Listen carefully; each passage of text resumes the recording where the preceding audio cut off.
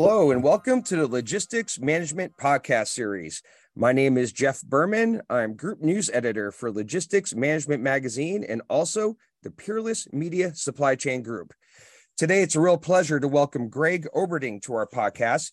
Greg is founder and CEO of Kansas City-based Rail Modal Group, an intermodal logistics services provider with a network of privately operated intermodal terminals that provide services to inland containerized export shippers.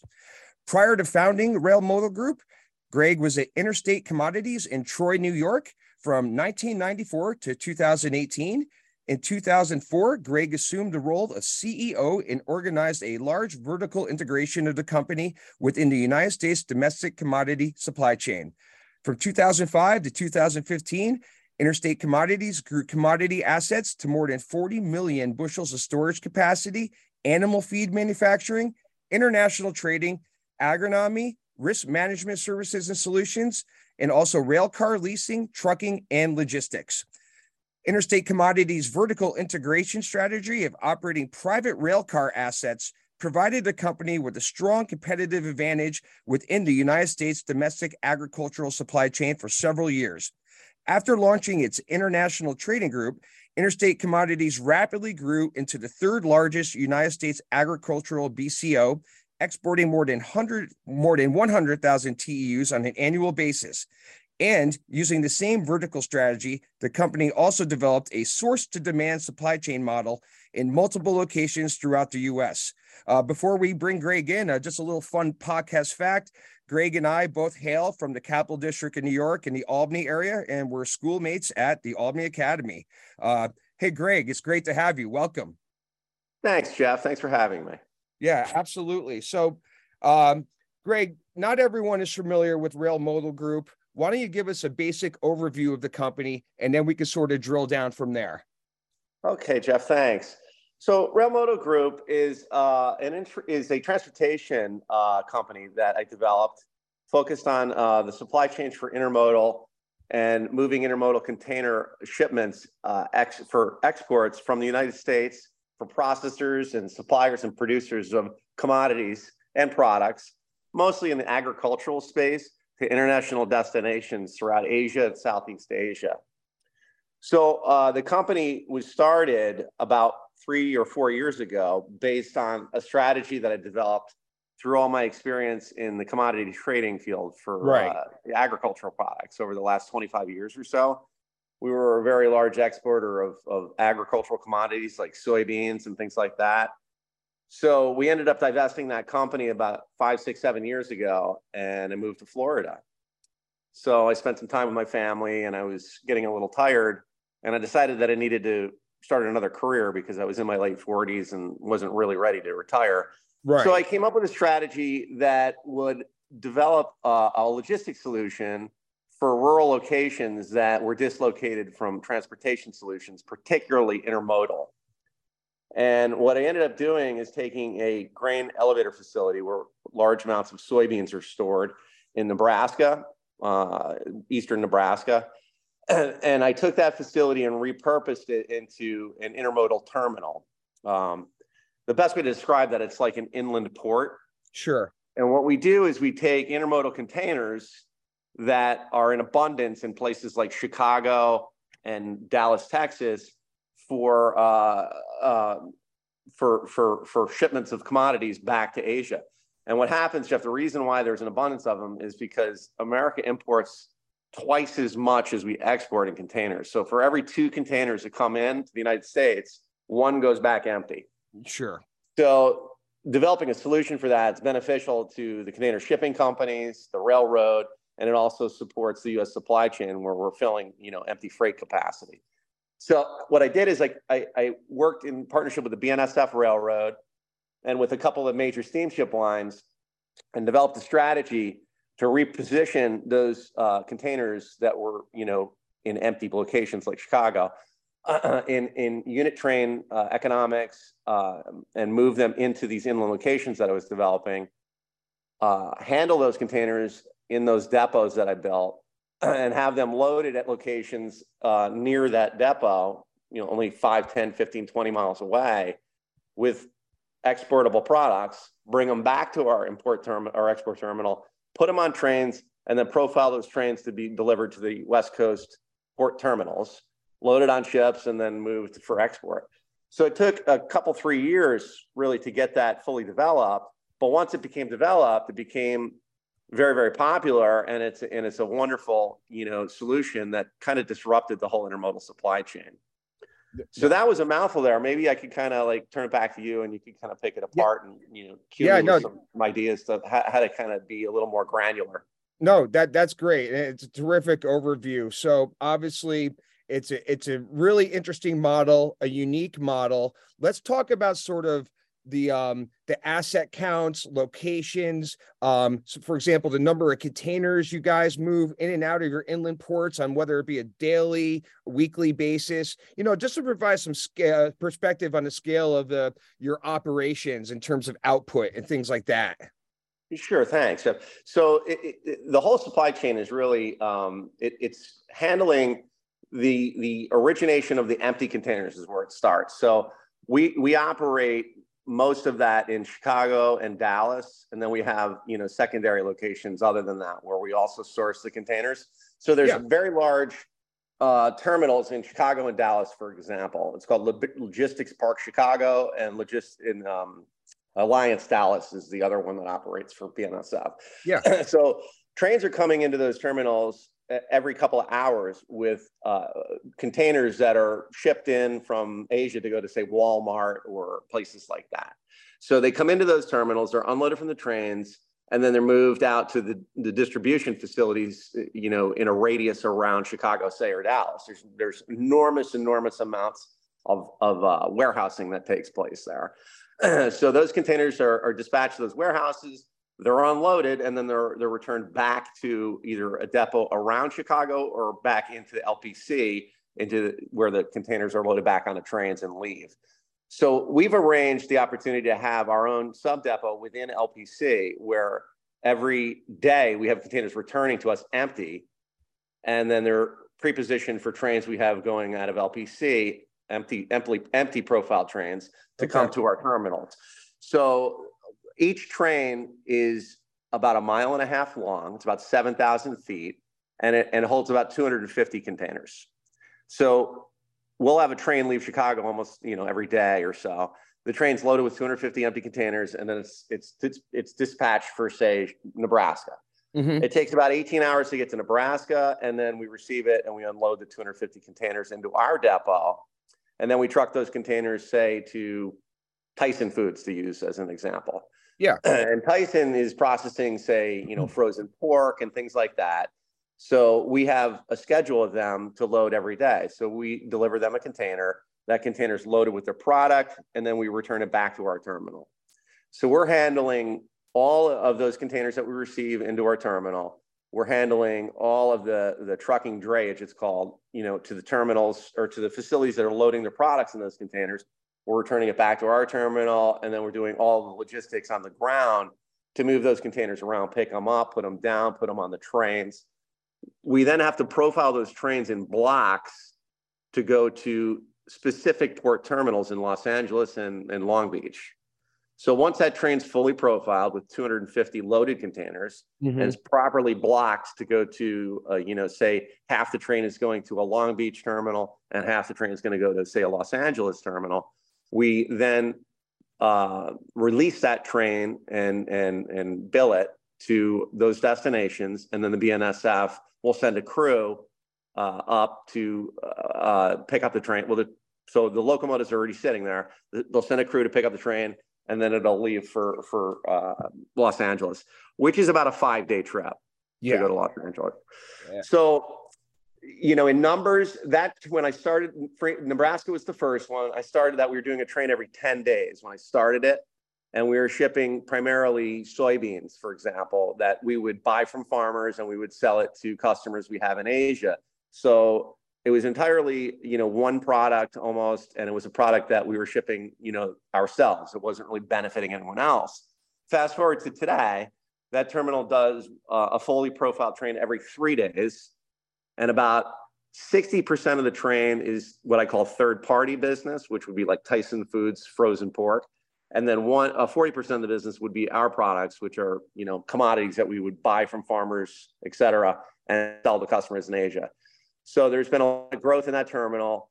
And it's also been developed into our full strategy of having a complementary business of our commodities that we buy and sell with, shippers and producers in the area and customers we have over in the Far East and Asia. And then the rest of it would be, agricultural or commodity shippers of food products and agri products and things like that, giving them, optimizing the supply chain and giving them, freight advantages, giving them sustainability, giving them an environmentally friendly solution. Yes. There's a lot of benefits here we can talk about why this is better, and I want to get into that. But really, to answer your question, when I started it, we had one terminal shipping about 6,000 containers a year.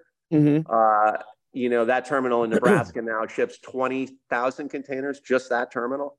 And in total, the three terminals are shipping approximately 45,000 containers.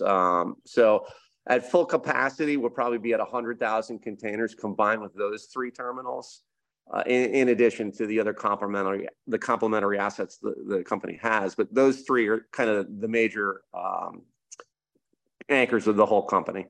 Yeah, great. And certainly speaks to the economies of scale with the amount of just a high amount of TEUs you're moving, the volume, et cetera. And I know you just alluded to the benefits. And obviously, when we think of intermodal, we always think of the sustainability side, the environmental benefits, removing over the road capacity from truck to rail, et cetera. Please go ahead and just share a couple thoughts on that. Well, so that was kind of one of the real reasons why I started it. It was like Tyson's shipping their products hundreds and hundreds of miles and going like a circuitous route to get to its final destination. Mm-hmm. So just as an example, I feel bad picking on a name, but it's like the kind of it's kind of like my easy explanation of what I'm doing here. So Tyson, they were moving this product that I keep referring to Kansas City, actually, to a little place out right in Kansas City, where it would be moved down there in a reefer van, a shipment form that is domestically oriented, and it would be unloaded into a warehouse, and that warehouse would then have to load that into a rail reefer boxcar, okay, and then it would have to rail out to California and be unloaded from that boxcar into another reefer storage warehouse. And then finally, from that place, it would get loaded into a reefer container and then trucked into the ports in California and then put on a ship. So you have, multiple rehandling, which is going to cause product, packaging degradation. You have costs involved in those rehandling. You have costs involved in the, intermediate facilities that are holding it and handling it. You have trucking miles that are a lot higher. You have multiple forms of transportation that are costly. And so forth. So you have a supply chain that has a lot more cost, a lot more time to get from place to place to place before it gets to its final destination. The security of the product, for various reasons, is less quality, and environmental wise, you have a lot more carbon output for that whole process. Yeah, for so sure. What we've done is we've done a source loading model. I call it the first mile, where we bring the final transportation form, which is the intermodal reefer container, directly to the production facility and source load their product or commodity into that container there for its final destination. Returns to us, we put it on a train, directly ships to the port. And by the way, when we ship to ports, they're delivered on dock. So our trains move directly through the gates into the terminal. Mm-hmm. They go off the train onto the dock, and then from the dock to the boat, to the ship. So we don't even have to in-gate into the terminals. We go through the gate, which is extremely unique. And that was part of our original arrangement and agreement with the BNSF Railroad.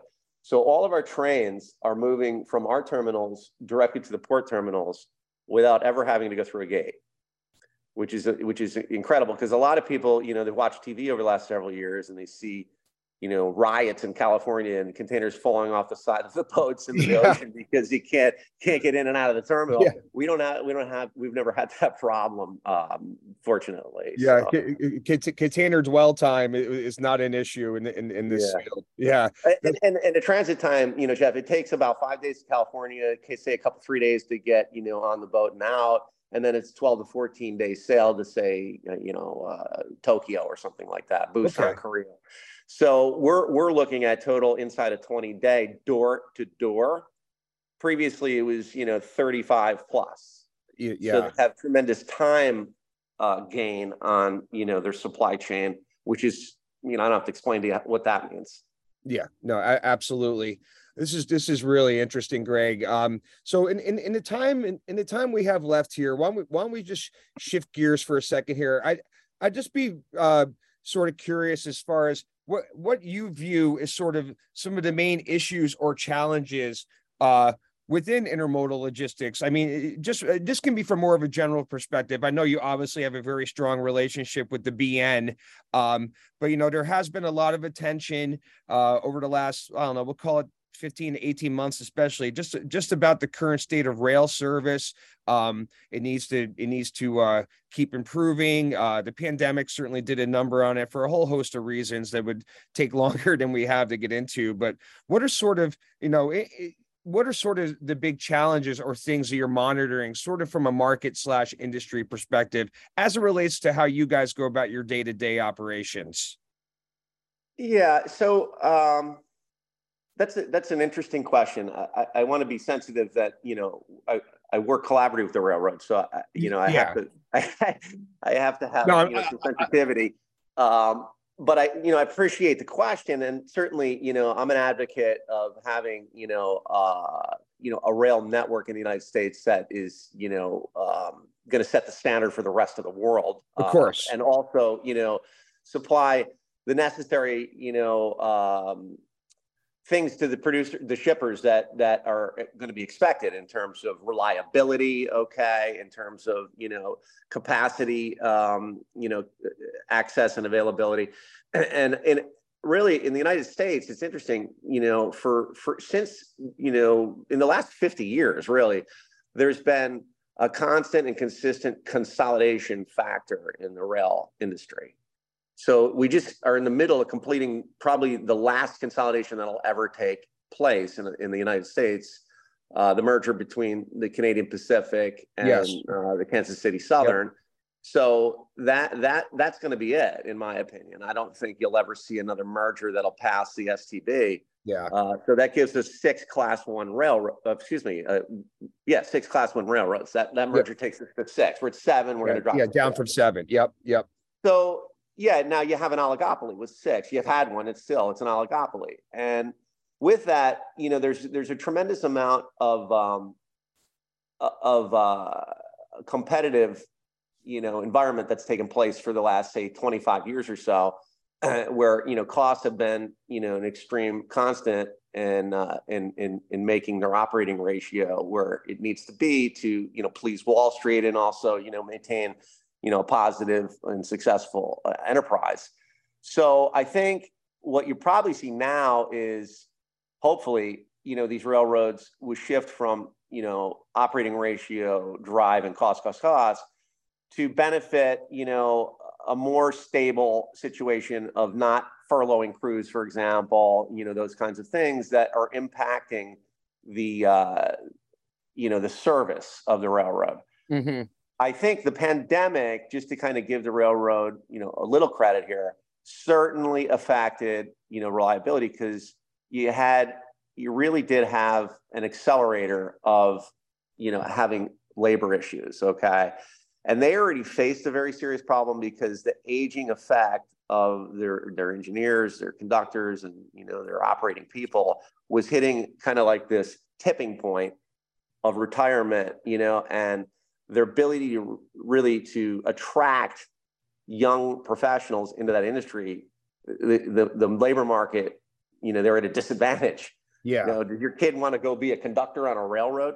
It's kind of like it really was tricky for them. So for them to pivot, they really, I think, became pretty successful at, both with compensation strategies and also kind of reinventing, what it means to work for the railroad. And they started to attract, a different kind of employee. Yeah. You go meet a conductor today, it's different than the conductor you met 25 years ago. Believe me, he doesn't have the same conductor hat on and, barely a high school education. A lot of them have MBAs. It's quite unusual. Yeah. But they've been very successful at doing that. And I think that it may take a little time, but the pandemic slowed that down and caused a bit of an issue. But I believe the railroad's going to pivot into a professional class of operational employees that is well educated, and they're going to have, the competition for labor is going to shift in their favor, I think. Yeah, no, I think that's very fair. Well, look, Greg, this brings us to the end of our allotted time for today's recording. So on behalf of Logistics Management Magazine and the Peerless Media Supply Chain Group, I want to offer up a big thanks for you to join us today and for all of us to learn a lot about Rail Modal Group. For those of you out there listening, please check out the Rail Modal Group website, just simply railmodalgroup.com. Greg, can people hit you up on LinkedIn? Do you have a LinkedIn profile? So let me just correct that. So Jeff, it's actually Rail Modal Group is consolidated with another company, which is called NORAG, N-O-R-A-G. So actually we're a family of companies, and they're all held under a holding company. But if your viewers want, or your podcast listeners want to really check out our company, go to NORAG, N-O-R-A-G. That will encompass RMG and the whole holding company. So it's NORAG. Actually, that's a good question. I think let me look it up. Yeah, take your time. We got a couple minutes here. So, well, why don't you finish up then? Yeah, no.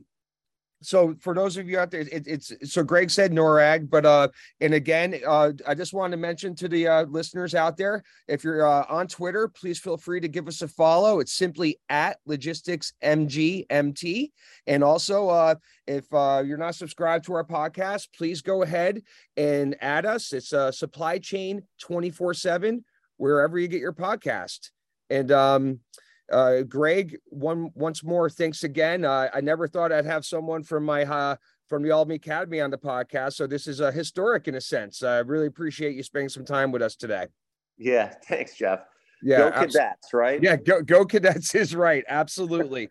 All right, everyone. Thanks a lot. Have a good one, and we'll see you next time.